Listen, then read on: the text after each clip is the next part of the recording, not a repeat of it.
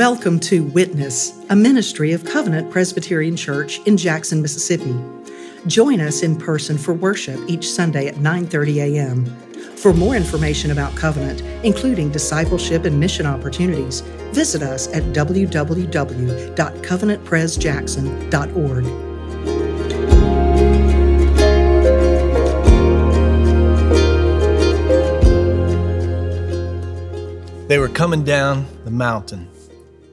Jesus and three of his disciples were coming down the mountain.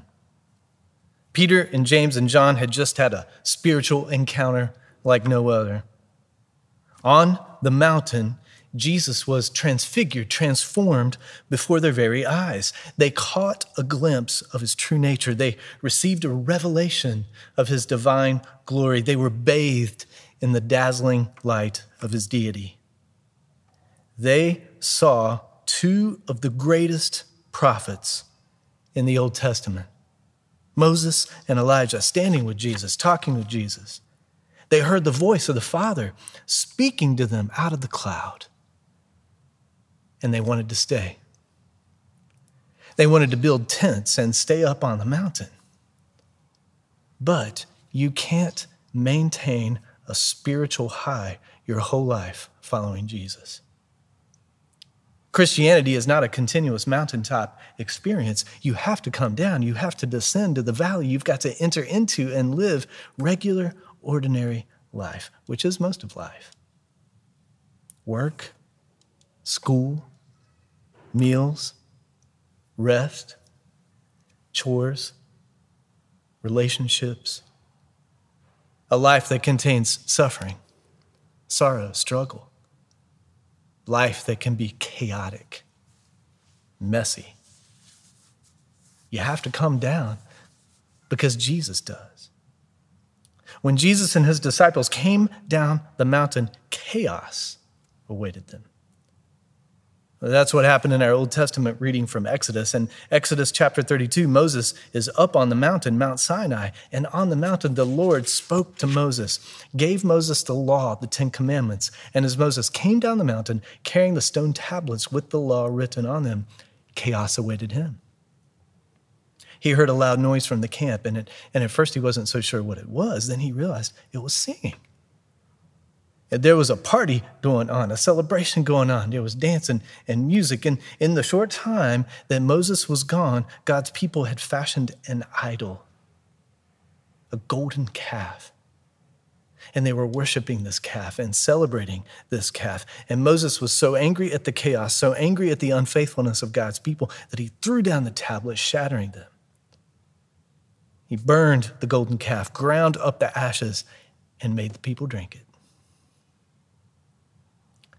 As Jesus and his disciples came down the mountain, chaos awaited them. There was a great crowd, and in the midst of the crowd, surrounded by the crowd, were the remaining 9 disciples of Jesus and a group of scribes. Scribes, you remember, were experts in the law, the Torah, the law of God. These scribes were in a heated argument with the disciples. The surrounding crowd was watching, listening to the argument. And when the crowd saw Jesus, Mark tells us they were amazed, overwhelmed with astonishment. Now, usually such a reaction to Jesus occurs after a miracle or after a teaching, but here it is as soon as they see him. Perhaps they're amazed at his sudden appearance. It raised their hopes in the midst of conflict and failure. Maybe something extraordinary would now happen. Well, regardless, the amazed crowd rushed to Jesus, greeted Jesus, but he doesn't speak to them. He doesn't acknowledge them. He addresses his disciples. He asks them a question. What are you arguing about with them? What is this heated conflict? But before they have a chance to answer, someone from the crowd speaks up. A man speaks up. A father speaks up. One who is in dire need. This man has a son. Since his childhood, the son has had an unclean spirit, a demon dwelling within him. This unclean spirit prevents his son from speaking. This unclean spirit throws him to the ground, causes seizure-like episodes with convulsions and foaming of the mouth and grinding of the teeth and loss of consciousness. It casts him into fire and water. In his need, the Father sought out Jesus, brought him his Son so that he might heal him. But Jesus was up on the mountain. And he tells Jesus this, "So I asked your disciples to cast it out, and they were not able." The 9 disciples that Jesus did not take up on the mountain with him could not cast out the unclean spirit. They tried, and they failed. But it was not as if this was their first attempt at an exorcism. They had cast out demons before. Back in chapter 6, Jesus had sent his disciples out 2 by 2 to preach, to heal, and he had given them authority over unclean spirits. And maybe that's what they were arguing with the scribes about. Hey, we do know what we're doing. We have done this before, but not this time. They failed. Without Jesus, they failed. Now, don't overlook this. As a follower of Jesus, don't overlook this. As a church, don't overlook this. Ministry without Jesus leads to failure. Attempting ministry without the presence of Jesus leads to failure, whether that's in your own life or whether that's in the life of the church. Whatever we regularly do or whatever we set out to do as a community of faith, whether it's worship, whether it's Operation Christmas Child or Sunday school or youth events, Jesus must be present or it will fail. People come to Covenant seeking Jesus, looking for Jesus, needing Jesus, whether they realize it or not, acknowledge it or not. They come hungry for good news. And we have good news to proclaim, truth to proclaim. Here is the truth. You are sick. And not a cold, not the flu, but with a disease that the scriptures diagnose as sin. You are infected with sin. Now, sin is not simply an act of disobedience to God, but it's also a power without, a power within. And this sickness that you have, that everyone has, is a sickness unto death. Death is the result of sin. But the good news is that Jesus has come, descended from heaven, entered this chaotic, messy world with us. He suffered and died for us. The cruel death of a criminal on the cross. But on the 3rd day, God raised him from the dead. Jesus is alive. And through his death and resurrection, he has conquered sin. Through his death and resurrection, he has overcome death. He heals you, cures your sickness, makes you whole through faith in him. Jesus must be present. Jesus must be the focus. Jesus must be the center. Otherwise, all of our efforts will fail and we'll end up arguing about it just like the disciples. Well, in response to the Father, Jesus speaks these words in verse 19. "O faithless generation, how long am I to be with you? How long am I to bear with you? Bring him to me." Now notice Jesus does not chastise his disciples for their failure. No, here he's speaking against the crowd. Every time the word generation is mentioned in Mark's gospel, which is 5 times, it never includes the disciples. Jesus is exasperated toward the crowd.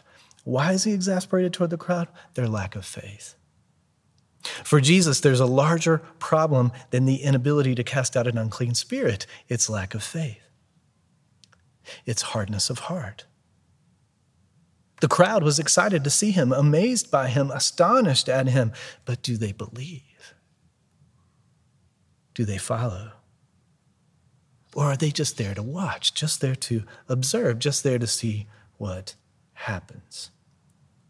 When Jesus asks, how long? It's not only out of frustration, but it's also out of urgency. His time is winding down. His path, his road, his way leading to the cross is getting shorter by the day. Then Jesus acts. They bring the boy to him. And as soon as he is before Jesus, as soon as the demon sees Jesus, it attacks, causes the son to collapse, to convulse, to foam. And Jesus asks the father, how long has this been happening to him? Now, this question from Jesus to the father allows the father to express his heart, his history, his pain, his concern, his hope. After describing the effects of the Spirit on his son since childhood, the father adds, if you can do anything, have compassion on us and help us. He asks for help. Help rooted in the compassion of Jesus. His hope is in the compassion of Jesus. And Jesus replies to this father, if you can, all things are possible for one who believes. Here, Jesus calls this man, this father, to faith. To faith.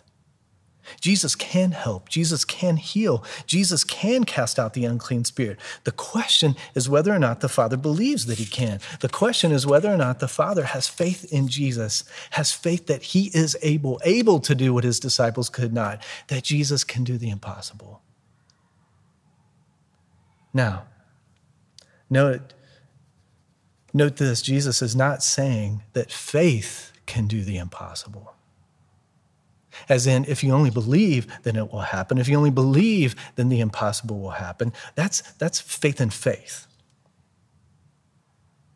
which is really nothing. It's really empty. I mean, how many times have you believed that this is the year we will beat Alabama?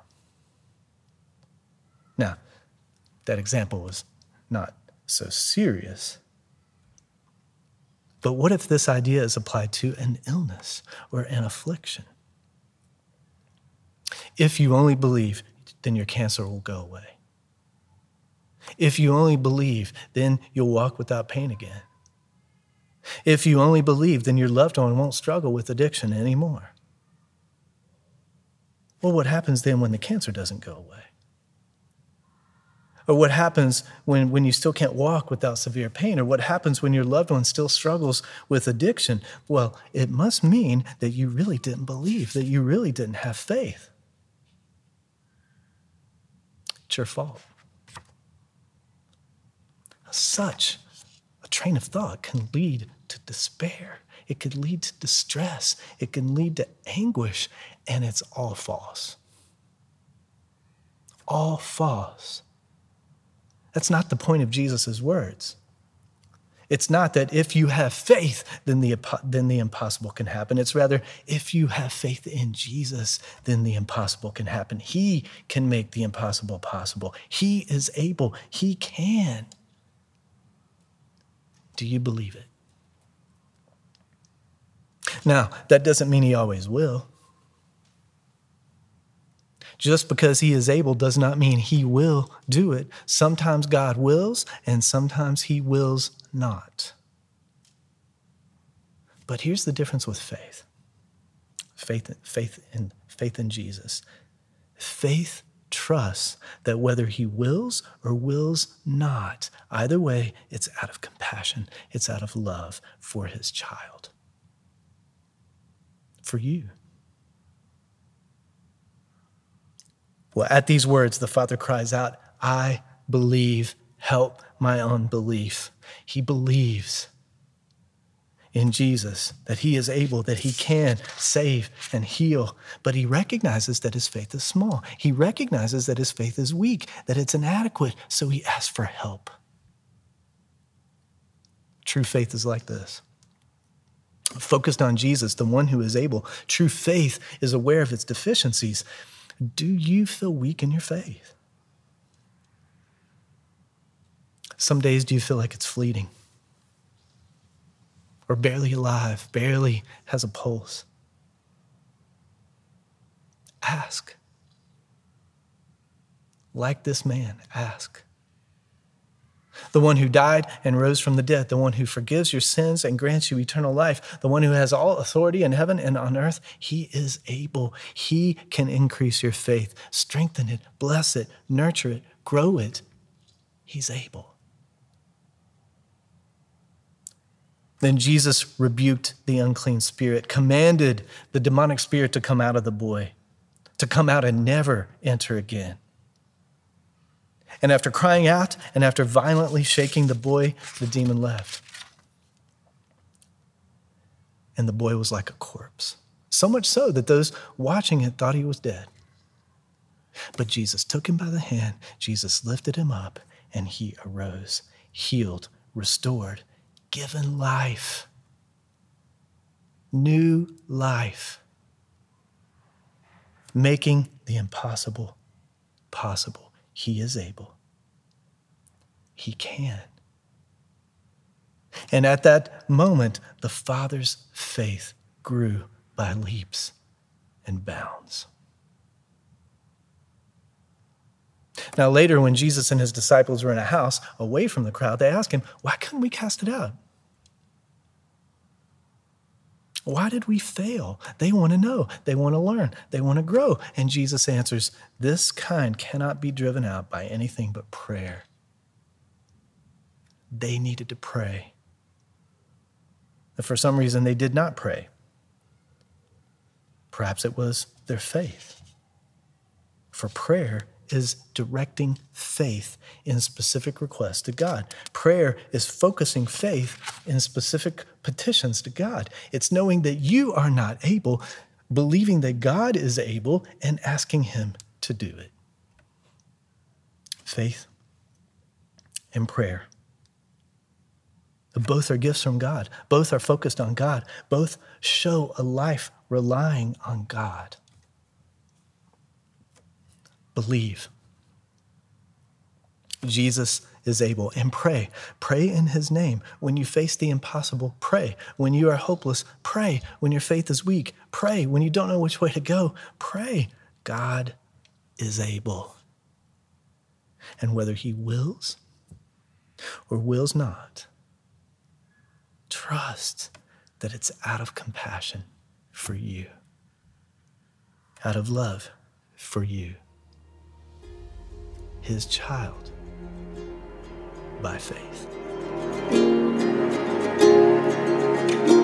Thank you for tuning in to Witness, a ministry of Covenant Presbyterian Church in Jackson, Mississippi.